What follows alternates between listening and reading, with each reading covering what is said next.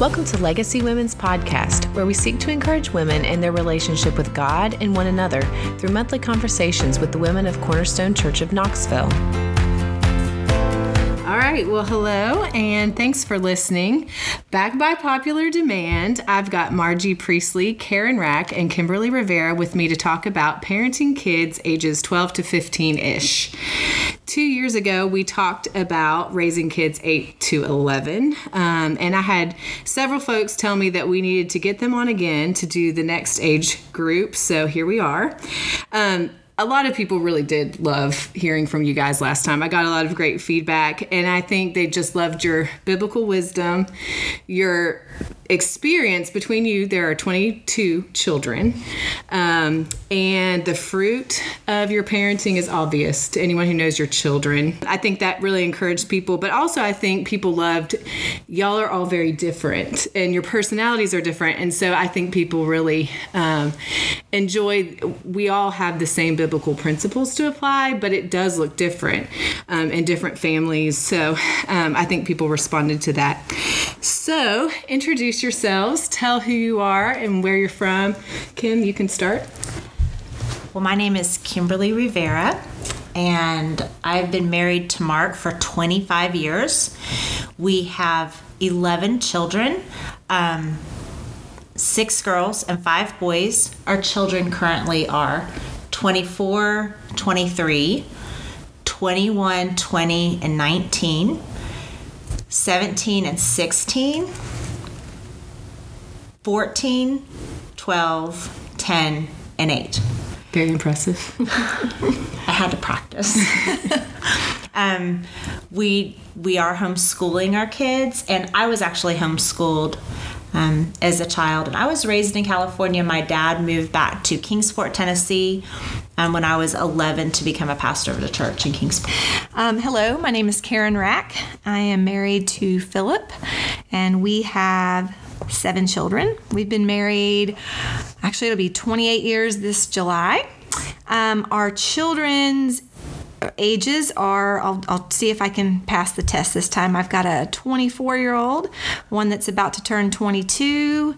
I have an 18-year-old, a 15-year-old, a 12-year-old, a 9-year-old, and Anna is 6.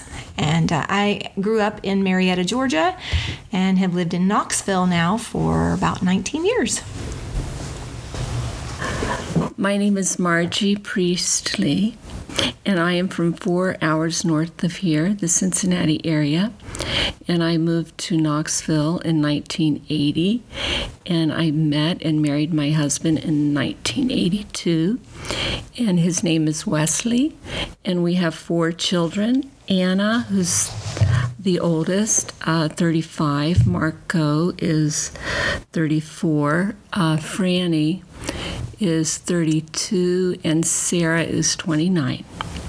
Well, we've got a lot to cover, and last time you guys wanted to answer all the questions, and so we ended up dividing it into 2 podcasts. We actually don't know yet what's going to happen, so we're just going to go through all the questions, and it may end up being in 2 parts. Just like last time, I solicited questions from moms with kids in this age group from the church, so let's get started. The first one I had was just, do you have any general thoughts about this age? Anything stand out in terms of development, changes in the way you think about parenting in this age versus younger, challenges, joys, just general thoughts? First of all, I really love this age. Put a lot of time and effort into parenting in the little years. There's a lot of don'ts, and this age, the kids are maturing, they're making wise decisions, they're taking initiative, they're owning their own responsibilities, so you get to kind of turn more into a cheerleader, and you get to give a lot more dues. One thing I'd like to kind of communicate throughout this time is about really encouraging moms to invest the time to enjoy the beauty of the parent-child relationship during these teen years. It's really something special as your children kind of move into adulthood. And I'd really encourage us to not accept the lie of rebellious teenagers. I have 9 kids that are either in this age or above, and I can really say my kids haven't been rebellious, and that I just really like to encourage y'all that rebellion is not a normal developmental stage as a child becomes an adult, that rebellion is always sinful, and to kind of wage war against the world's lies and don't accept that, because this is really a beautiful time of parenting. And then just kind of another thing is to really focus on your goals for your children. And you shouldn't have to tell your children or others what your goals are, because if your children live in your home, you will spend time on the things that are your priorities. And so as you live your life day by day, try to be really intentional to make good decisions with your time and to spend time on your priorities. There's so many really good things in this world, and you have to say no to a lot of good things to be able to focus on the best things. Well, that was great. So I'll just start with my thoughts were sort of more general about, this is definitely an age where there's hormonal and physical changes. They are going through a lot of changes. They're emerging from this little kid to not quite an adult, but an adult. And it is kind of an exciting time. I do totally agree with Kimberly in that this is not a time to dread.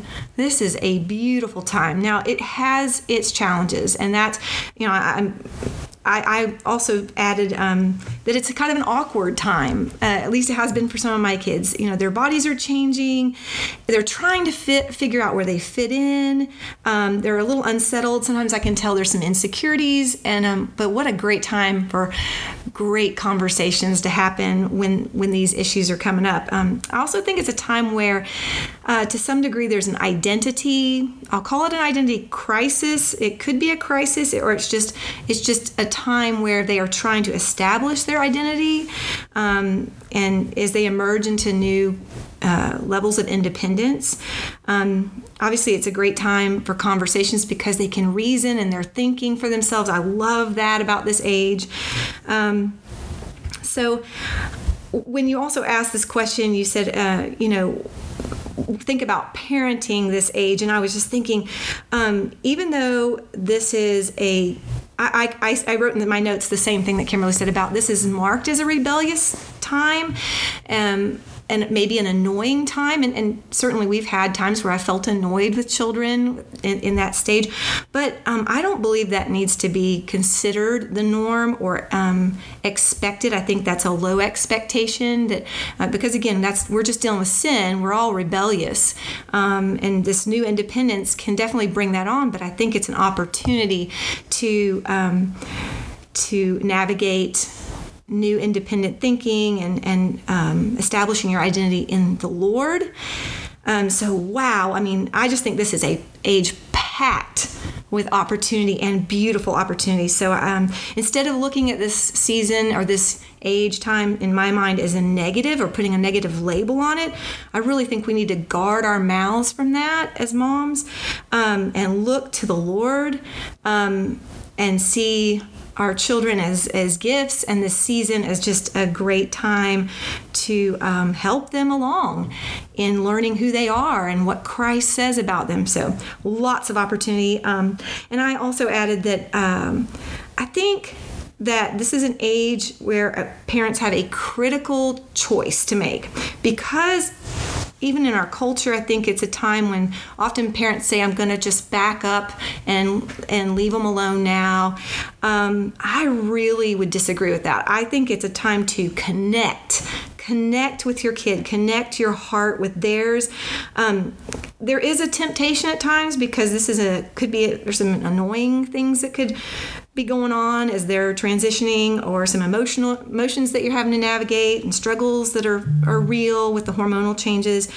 But it is not a time for parents to back away and leave them alone. It's a time to engage, kind of gird up your loins, so to speak, and get in there with them and contend against our flesh as parents, to love them well, build bridges to their heart during this time. It just sets the stage for some really beautiful opportunities that the Lord, I think, wants to establish in their hearts. So great age. The only thing that I would add to that is they're older and they can see through us easier. And so I think it's very important for us mothers to be vulnerable with our children, not just about our sins towards them, but sins of our heart that no one can see, our greed and our envy, and to just be real with them so that they can get in touch with their own hearts and what's really going on with themselves. I just love that you guys talked about the joy of this season, Karen and Kimberly. I've heard that from so many women in our church, and I love that vibe that I've just seen so many and talked to women who are like, the teen years are the best. And so I think that's so faith-building and so important for young moms like me to hear. So I'm glad you shared that. Okay, the next question was, what does it look like to keep God's glory at the center of my parenting? There are so many good goals for our kids, like good education, developing their gifts, becoming a contributing member of society. But how do I keep their relationship with God and bringing Him glory as the chief priority? Well, I would say your focus really needs to be on your own heart and your own relationship with the Lord, because that's what they're going to pick up on. And so to model that, how excited you are about the Word or what you've learned new about the Lord. And the other thing I would say is avoid pressuring your kids to be more spiritual or comparing them with others that, they may not look as spiritual. So keeping it positive. You want to point out God's grace in their lives, and instead of how they need to improve or what they should do better, because it does not encourage them to want to draw closer to the Lord.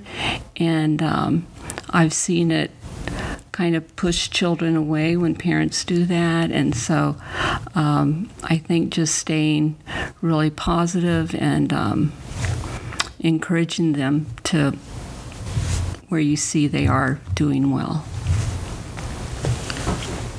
That's really good, Margie. I had so much I felt like I wanted to say on this one, so I'll try to unpack it. I guess, the question is, what does it look like to keep God's glory at the center of my parenting? And so my first thought was like, what is of utmost importance? If I boil everything down to the very nitty-gritty, what's the most important thing to keep God's glory at the center of my parenting? I guess the thought that came to my mind is that my children need to be born again, like that they need a new heart. And so what is my goal in parenting is obviously to evangelize them, to share Christ with them.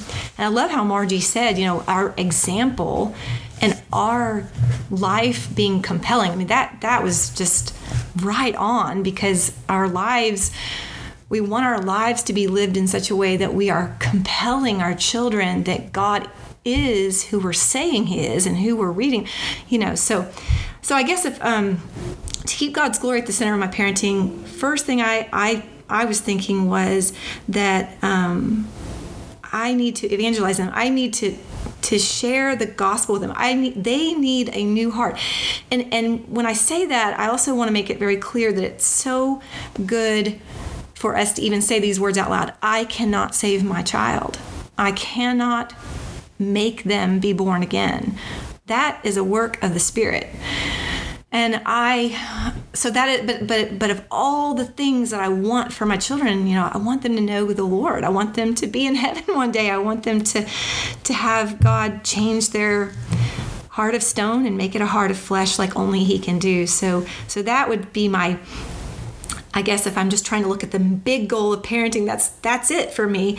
And then I also feel like it's just really important that foundational truths must be taught and not assumed in our home.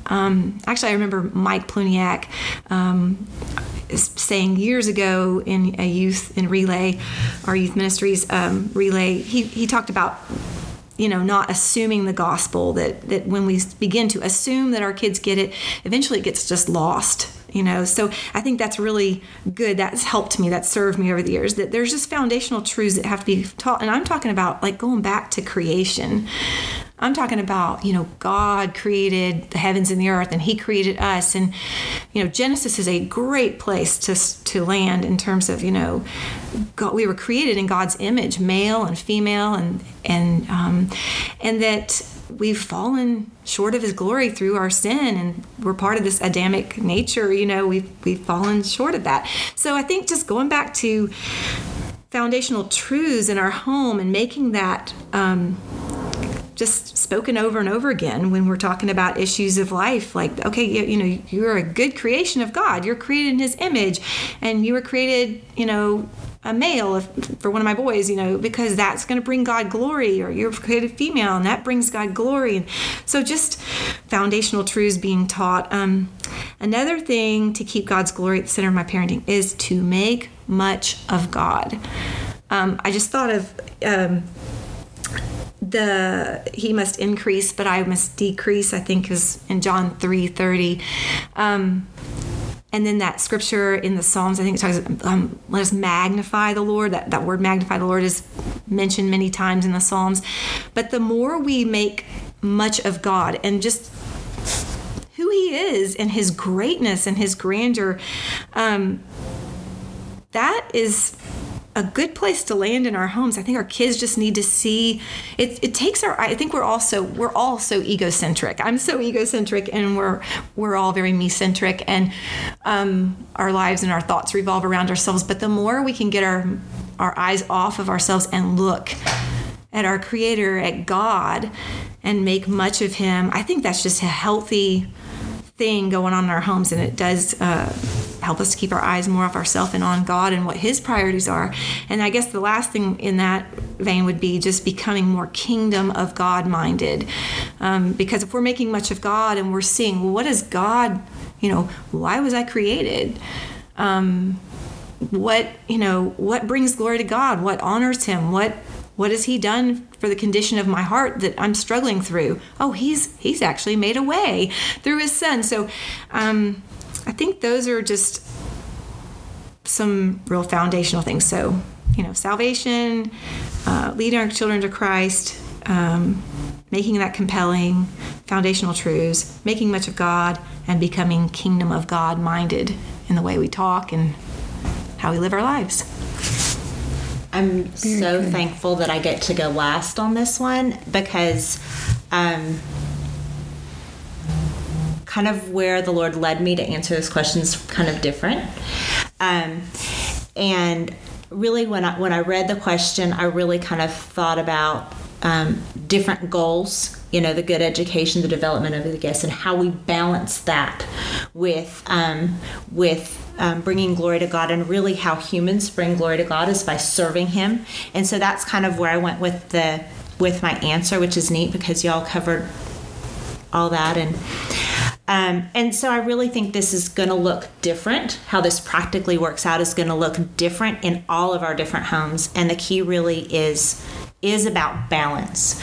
I think that we really can get caught up in preparing our children to serve the Lord in the future, that we put our schedule full of things that are good things, this educational class and this lesson and this activity, but we're so focused on preparing our children to serve God in the future, we make it impossible for them to have time to serve him now.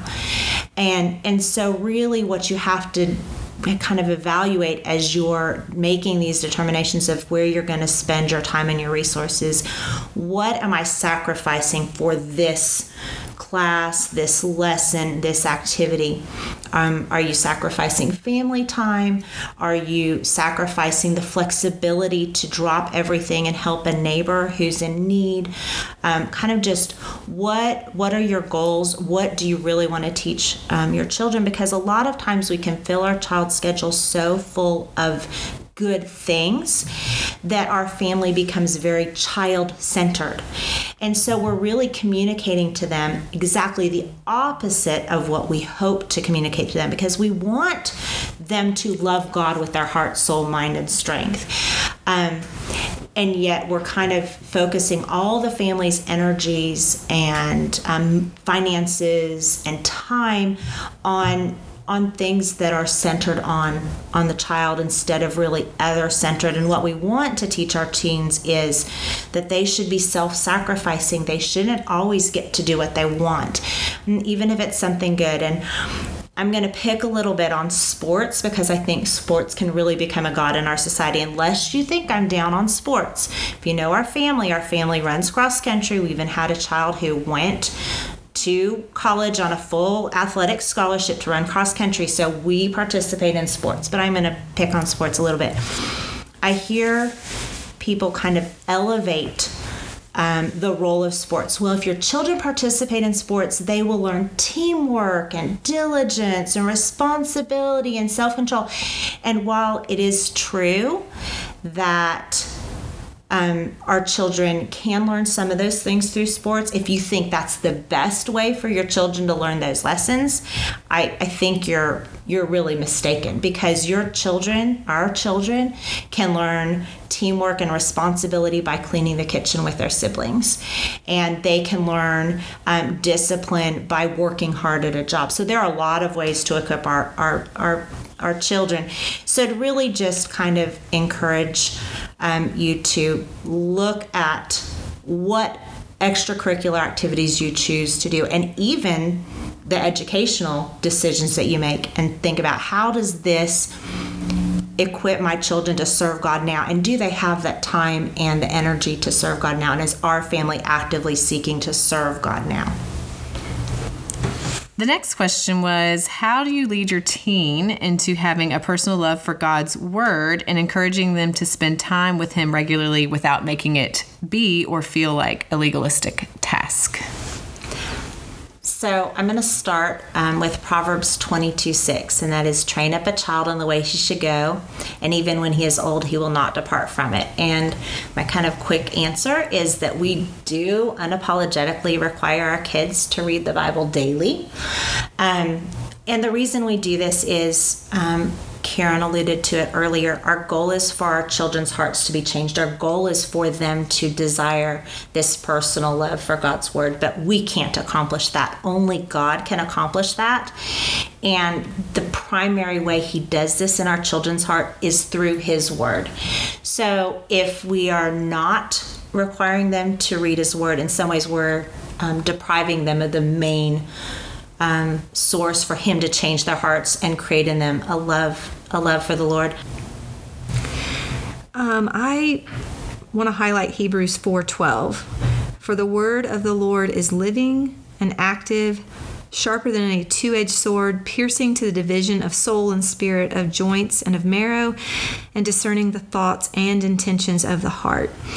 And I think that it's good to take your kids on a tour of your library at home, or talk about the library and say, of all the books ever written, there's only one that is living and active, and it does not return void, the Bible says, I believe in Isaiah. So obviously God's word is very important, that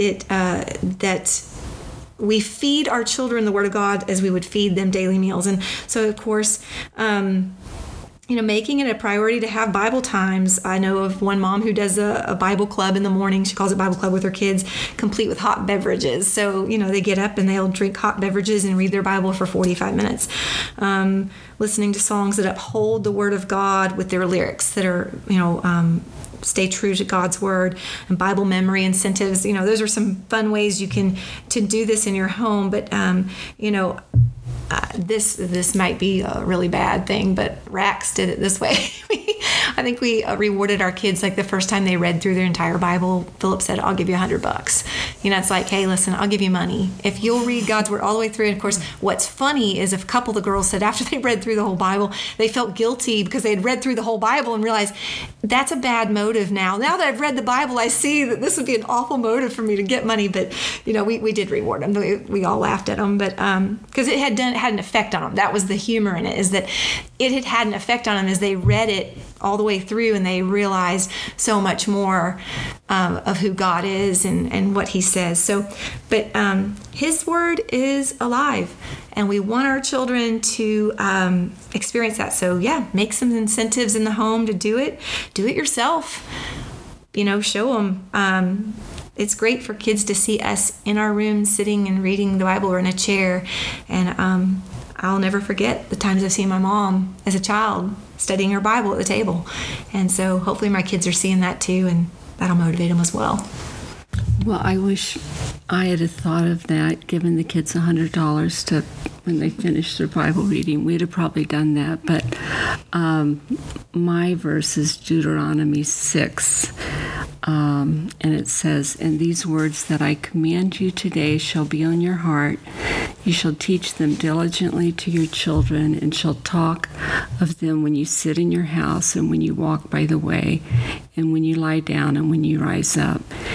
And so we did not insist our kids read their Bibles like I wish we had of. But I think when they got to high school and they were in a youth group with other kids, they did start having quiet times. But we did talk about the Word a lot at supper, and it was always something that usually Wes was excited about what he had seen in the Word. And so he was very concerned that they find the Word boring, or that, he wanted it to be alive and exciting to them. And so whenever he would read to them from the Word, he would always make fun observations, or get them to make observations. And those were always sweet times, but they weren't scheduled and regular. The next question was, how can I nurture openness with my teen? I want her to feel comfortable coming to me about anything.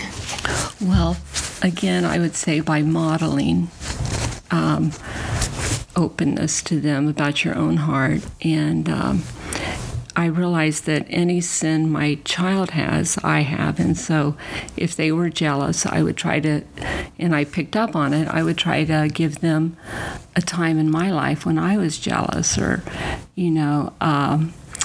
so I think being open and to not correct them every time you see something that needs correction. Wes would always say, they're not going to come out from behind the bush if every time they do, they get shot at. So if you want them to be open with you, you have to sometimes bite your tongue when they're sharing. And, later, if you want to go back and revisit it, you can, but they're not going to be open with you if they're always corrected or not listened to. And so, and another thing is to not use your fun times as times of correction. With Sarah, I would say, Sarah, I've observed this, and I want you to think about it and pray about it, and we'll talk about it in a few days. And so sometimes in the heat of the moment is not the best time to confront them or talk about things that could be difficult. Sarah reminded me that if I noticed they were angry, instead of saying, "Are you angry?" I would say, "Have I hurt you?" Because it's less confrontive, and it opens up them to talk about the subject, whether it was me that had caused them to be upset or it was someone else. It just seemed a way to get them to be more open with me. And something I guard against is sarcasm in your communication. Kill any sarcasm that you might have and don't use it with your children. So, Ray Ortlund says, children feel and interpret enjoyment as love. So enjoy your kids, laugh with them, and just do fun things with them. Yeah, that's what I was thinking too, Margie, that we call it filling their tanks, sort of filling their tanks with, fun times and good things. But I was thinking, some words that came to mind, fill our kids' tanks with truth and love and laughter, constructive correction, humility, vision casting, and with my humble solidarity. So what I mean by that is I put them together in 6 ideas to promote open lines of communication. So I'll try to be brief. But the first one was just being involved with them. And I actually spoke to a couple of my kids about these questions, getting their input, my older kids. And one of the things that both my older girls said, they weren't even together whenever they were answering this, so they didn't know they had both said the same thing. But they had said the fact that we practice hospitality, that was one special way in their minds that made them more open to us. They said we've made having people in our home so much fun that they always wanted to be at home more than they wanted to go out. They enjoyed people coming over. And so I think that actually does keep our kids open when our homes are joyful places for them to be and to bring their friends. So that was one thought I had. And then I think it's important to obviously be available, which means I have to make time to know them and to listen to them. I need to keep track on how things are going with my people. I was looking at Proverbs 31, 27 through 28, and it says that about this godly woman, that she looks well to the ways of her household and does not eat the bread of idleness. Her children rise up and call her blessed, her husband also, and he praises her. But I just think that looking well to the way of your household just has to do with, you're observant, you're watching how things are going. So being available, being watchful, that all kind of goes as a way to promote open lines of communication. Another one is just showing interest in what they're interested in. My husband's doing a great job of that right now. One of our kids has written, actually a couple of our kids have written some books, and our son, he's reading this book that our son has written, and I think it just means a lot. I can tell my son's just really thankful that his father's taken the time to read what he's written, and it's a lot of words, so he's working on it every night. And then, of course, just being part of things that they're part of, cross-country meets, ultimate Frisbee nights. We're just kind of all in their business, I guess. Laughing and joking with our kids is really important. Obviously we need to learn to laugh at ourselves, but I'll also say that laughter is really good medicine when it's applied rightly. And we've not always applied it rightly, so I'll just sort of put a caution in with that. We definitely laugh at each other in our house, but sometimes we've gone across the line and hurt our children and brought something up that maybe they're not really good at over and over and over again, and that is definitely a communication squelcher. That's when our kids have been very hurt with us, and so I think that would lead me to what another way to open a line of communication is that we need to be humble and stand in solidarity with them. So as to communicate to them that, hey, you know what? I am not perfect. I fail. Please forgive me. So just applying repentance and humility, because I bomb, as much as they do. And I need to not expect more from them, right, than I expect from myself. And to know my own sin and heart is really important. So I think that's a big deal right there. And I said 6 things, but I probably said about 12, so sorry. I guess another thing is just imparting a vision to them, showing how I'm praying for them, letting them know that I'm for them. So I think sometimes when I share with them things that are on my heart for them, it opens our heart to one another. And when we are in the heat of an argument or frustration, sometimes I really believe this, the Holy Spirit just sort of puts the reins on me, and I can just I'll stop, and I recall on several occasions just saying to them, hey guys, I'm so sorry, I'm really for you, and I'll be all at arms with my frustrations, but the bottom line is I'm really for you, and I really want to understand what's going on. And so I think a lot of that's just humility. God pours out grace in that. So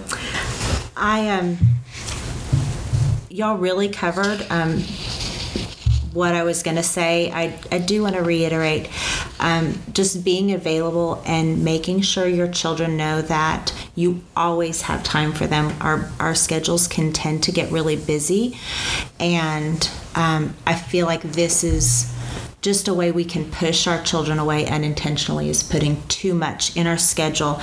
Remember that your children are going to have to communicate with you thousands of things that you think are unimportant before they're going to share those things that are really important. So every time your child comes to you, be interested, be listening. If they're excited about the turtle they found in the backyard, you need to be genuinely excited about the turtle they found in the backyard. It's time after time. We're in these teenagers, we're just building on the relationship that we started when they started talking. And so really being available, letting them know that they are a priority, stopping other things that you're doing to listen to them, not overscheduling, being excited about what they have to say, and don't be frustrated. We will occasionally make time to have one-on-one talk time with each of our kids, and if nothing important comes up, don't be frustrated with that. That's okay. You are still